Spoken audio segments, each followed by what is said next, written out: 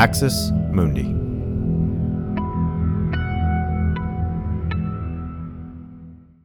You're listening to an Irreverent podcast. Visit irreverent.fm for more content from our amazing lineup of creators.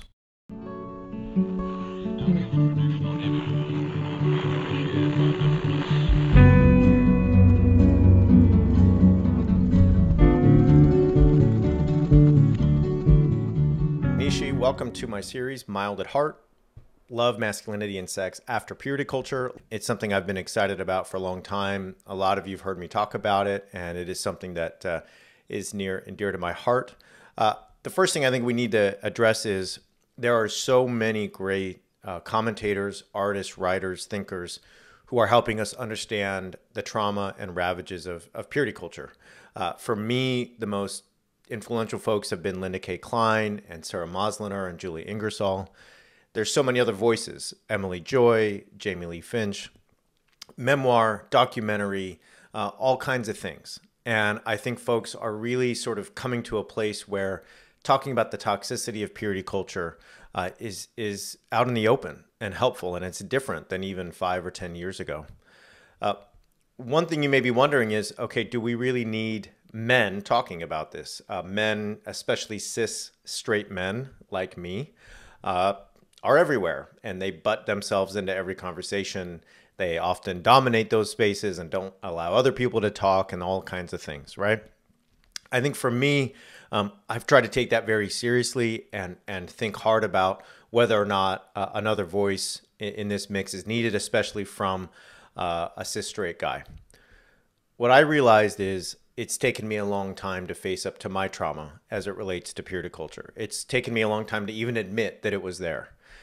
To admit that what happened 15 and 20 and 25 years ago for me still lingers and still affects me and has affected my relationships, my romantic and sexual relationships, that it's affected how I understand myself. It's affected how I understand my masculinity.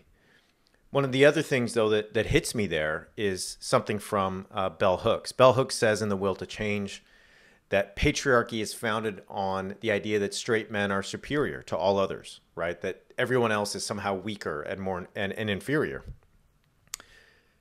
Toxic masculinity, as it is expressed in patriarchy and certainly in purity culture, rests on the idea that domination and power are virtues, right? That control and security are how you should be as a man and as an authority figure. What happens in the process, and Bell Hooks makes this so clear, is that men hurt themselves and men hurt everyone else. And so when you take on this system and its virtues and its logic, you not only do damage to yourself as a man, but you are then there's a very good chance you're doing damage to other people. Any society, community, populated by men who are living according to these ideals and these virtues will be plagued by anger, abuse, and trauma. So for me, jumping into this mix is not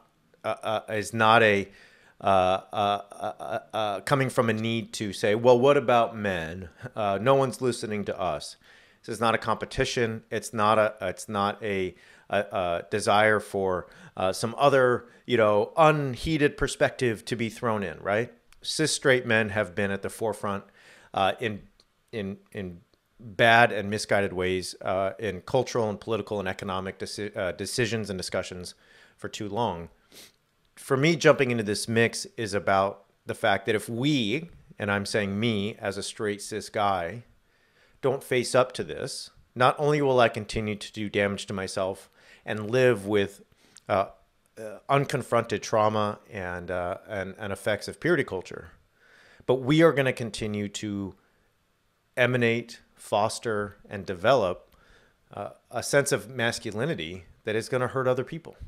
We have to do the work to confront our trauma and our suffering, not only for ourselves, but also because this is a way that abuse and assault and control and domination and harassment and so many other effects of toxic forms of masculinity are spread throughout our society.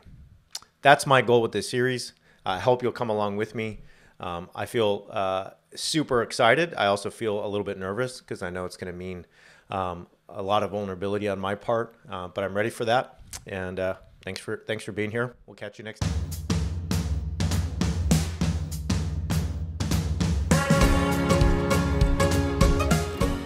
Nishi, welcome to my series, Mild at Heart, Love, Masculinity, and Sex After Purity Culture. This is our first installment of this series. As I said in the intro, my goal is to really reflect on the issues of masculinity and love and sex from somebody who was a youth group, superstar, somebody who took on purity culture throughout his teenage years and into young adulthood, and somebody who's just taken a long time to face up to the trauma and the effects that purity culture had on me as a human being, but also as a man.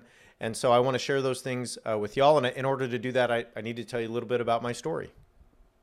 So I grew up in a pretty non-religious home. I converted to evangelicalism at 14. So I have a before and an after, both when it comes to my religious life and when it comes to purity and sexuality and all those things. So I'm in 8th grade. I'm a little bit of a troublemaker. I'm a little bit of somebody who's just not the guy you would think would be at church. And yet my girlfriend at the time invited me to Wednesday night Bible study. I had no interest in Jesus. I had no interest in the Bible or whatever, but this was a surefire way for mom to let me out of the house on a Wednesday, right? Hey, mom, I want to go to church. She's worried about me. I'm getting suspended. I'm doing weird things. Of course, I'll take you to church. That sounds great. So my plan, worked pretty well. I get to the church. And, typical sort of mega church youth group setting, there's a youth room. There's, it's got this mural on the wall with a Bible verse and some other stuff. There's all these leaders who are like in their 20s and they have tattoos and they're playing the guitar and that kind of stuff. At the time, I had some pretty grungy hair. So the grunge revolution is in full effect. It's 1995, Smashing Pumpkins, Pearl Jam, Nirvana. And so like my hair was this mix of like, bleached blonde and red and pink. And one of the leaders right away was like, hey man, what's up? What's your name? Cool hair. And that was not what I was expecting. I was expecting disapproval and weird looks. So my girlfriend dumped me pretty soon thereafter, but I kept going back to the youth group and I really loved it. I was a really angsty kid. I look back now and I see the signs of depression and anxiety, but I didn't have that language then. Nobody had identified that in my life. And so I had all these questions about the meaning of life. And in many ways, life seemed kind of meaningless. And I wondered about what happens after you die and what are we doing here? Why is there a universe and not no universe, whatever? And there was great answers at church. I mean, and there was very clean answers at church, right? And any of you've been in those spaces know that there's a very straightforward answer that, the reason for being alive is salvation through Christ. God's love is unconditional. He created us to have a relationship with him, blah, blah, blah, blah, blah, right? And so I'm ready to convert. I'm ready to jump in. I'm hanging around the youth group for a couple of weeks. And then there's this one night retreat, right, where all of the kids in 8th grade from the youth group would go away and camp. And that would be one of the final things they did before they all went to high school. And it was really at this retreat, sitting around the campfire, singing worship songs and hearing people talk about their testimony in the Bible that I was like, okay, I'm going to do this, right? The only thing that hung me up after that trip was the question of sex. I had learned pretty quickly, sex before marriage is not allowed. Okay, got it. But it also became pretty clear in just a few weeks that I was at the youth group, right, that there was no room for anything else. So, sexual things, sexual encounters, other than sex or penetrative sex or sexual intercourse, not allowed. Okay, great, got it. Oral sex, okay. And guess what? Even thinking about sex is wrong. Like you can't even have a sexual thought. And I remember really taking on this burden, in a way that I now recognize as just somebody who thinks about things too much, overanalyzes, over contemplates. I walked around lunchtime one day at school alone, and I just remember thinking, like, can I do this? Can I really give my life to God if this is what it takes? And I sort of reasoned to myself into it and said, sex seems great. And when I get married, I guess that'll be part of my life. But this is about eternal life, and nothing seems more valuable than that. So I'm going to do it. I'm going to promise not only to follow God and to accept Christ as my Savior, but that's going to include this sexual purity that seems like it's a big part of my promise. And so sexual purity was part of my conversion from day one. Okay. That summer I went to high school, and like after basketball practice and stuff, the guys would all ask me like, hey, so you're not going to, have sex before you get married? And I would say, I'm not even going to kiss before I get married. Sorry. And here's why. And here's what God wants for me. And is it really worth, hooking up at Inspiration Point or behind the movie theater, guys, if you can have eternal life? And they would look at me like, all right, bro, thank you. Appreciate your sharing there. So I became that guy. Not only did I want to tell people about Jesus, I wanted to tell people about sexual purity. Those two things went hand in hand for me. Now, if you fast forward about a year, I went from somebody who was excited and really enlivened by my conversion. A lot of people in the space would call it being on fire for God. I was really guilt-ridden, and I was really depressed. And I could tell, I was in a bad place, and my mom could tell. I remember my mom asking me, she wasn't a Christian, not an evangelical, and she asks me, like, are you okay? Like, what's going on with you? It seems like you're just, you're not right, and you're not feeling good about yourself.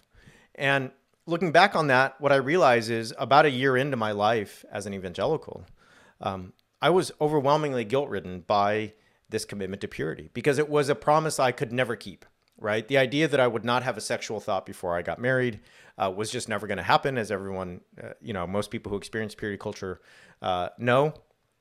And so on a daily and hourly and moment-by-moment basis, I felt a battle, and I felt failure, and I felt guilt. And it was showing, the people closest to me could see that. And so I was just overwhelmed by the burden of this idea of purity. Every time I, had a stray thought, every time that, a cute girl in class talked to me, or whatever, I wondered if I had lusted or if I had committed adultery, right? I was a surfer growing up, and every time I got a new surf magazine, right, there was all these pictures of people in bikinis and ads and stuff. And I would do my best to rip them out before I could take one peek, and stuff like that. And it's super embarrassing to talk about, but that's how it was. One of the things that I want to close with today is just, one of the books that has been so powerful for a lot of people, including me, is Linda K. Klein's Pure. And she says there in that book that purity culture really teaches women to hate their bodies. And it makes so much sense to me in the way she explains it, in the sense that women and young girls are asked to be modest and pure and to be the gatekeepers of sexual purity. They have to dress modestly, not flirt, not flip their hair the wrong way. All of it is just so ridiculous. And it ends up in this place where one begins to hate their body and not trust their body because they see it as something shameful, something that is leading others into some kind of sexual sin. And so you yourself, by just existing as a young woman or a girl, are a kind of sexual roadblock and a sinful roadblock, right, to all the men and the boys around you. It's a completely toxic and traumatic way of thinking about being a woman, being a girl, so on and so forth. One of the things that she says also is that boys end up hating their minds, right? And that was true of me. I hated my mind. I was so tired of my mind leading me into what I thought was adultery and lust and sin. That every time I thought something, every time I thought anything that had anything to do with physical desire, it seemed like I was just doomed to fail God over and over and over and over, right? I did, however, hate my body, and it's in a different way, I think, than Klein talks about young women and young girls.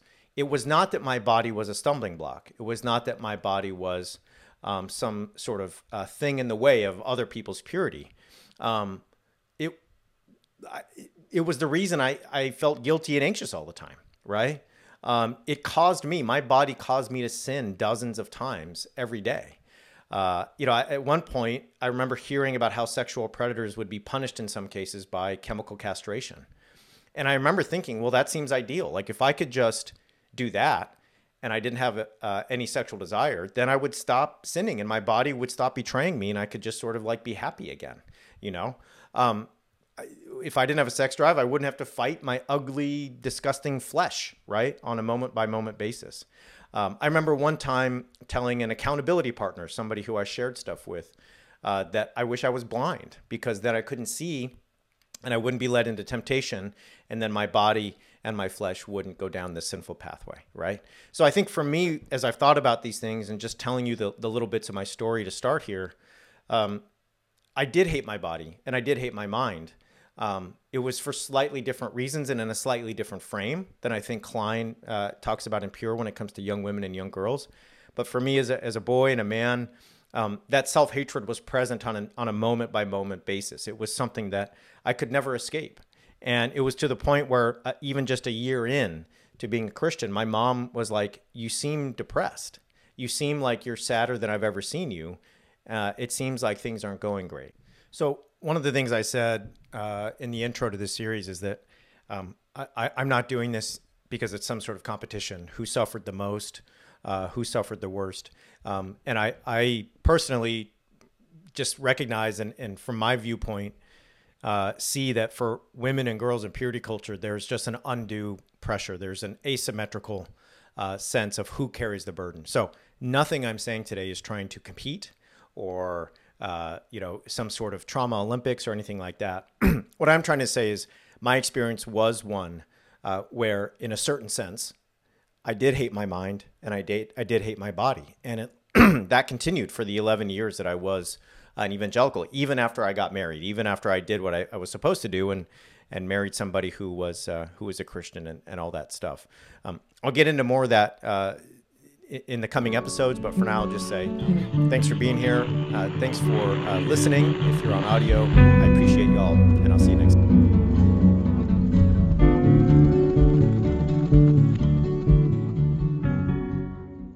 This has been an Irreverent Media podcast.